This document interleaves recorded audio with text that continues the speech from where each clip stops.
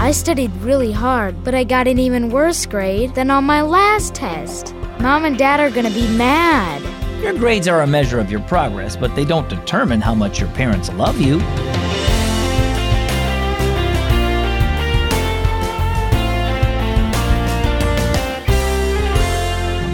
Happy Sunday and welcome to Keys for Kids. My name is Zach and I am glad that you're here.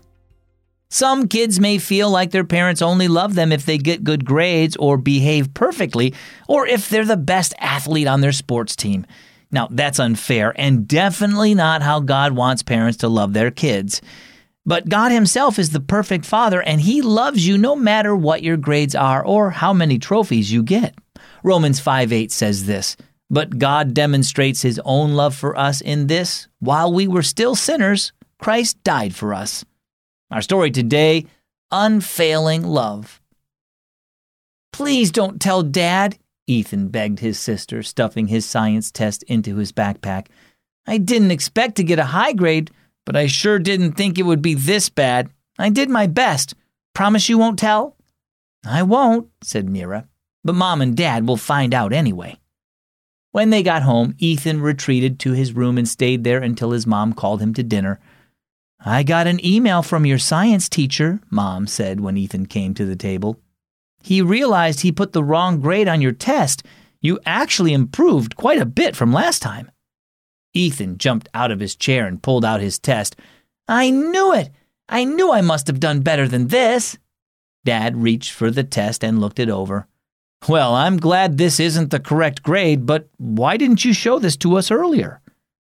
"I was trying to do better, but this test said I did worse, so I thought you'd be mad at me for getting such a low grade." "Oh, Ethan, we would have been concerned, but not angry," said Mom. "We know how hard you've been working, and we're proud of you."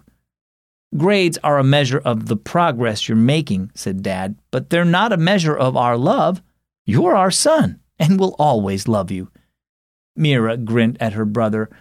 "My Sunday school teacher says God is like that too. He loves us even when we fail." "That's right," said Mom. "If God sent out report cards, how high do you think our grades would be?"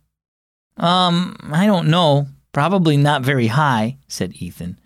"Not high at all," Dad agreed. "Everyone would fall short. That's why Jesus died for our sins, so he could give us his perfect grade in place of our failing one. That's how much he loves us. Our love for you isn't based on how well you do in school, Ethan, and God's love for us isn't based on how well we do in life." "Right," said Mom. "Actually, the times we fail are often the times that help us recognize our need for Jesus, the times we feel his love the most." Well, what about you? Are you afraid God won't love you as much if you fail at something? He loves you so much, Jesus died for you when you were still trapped in sin, and he'll never love you any less no matter what.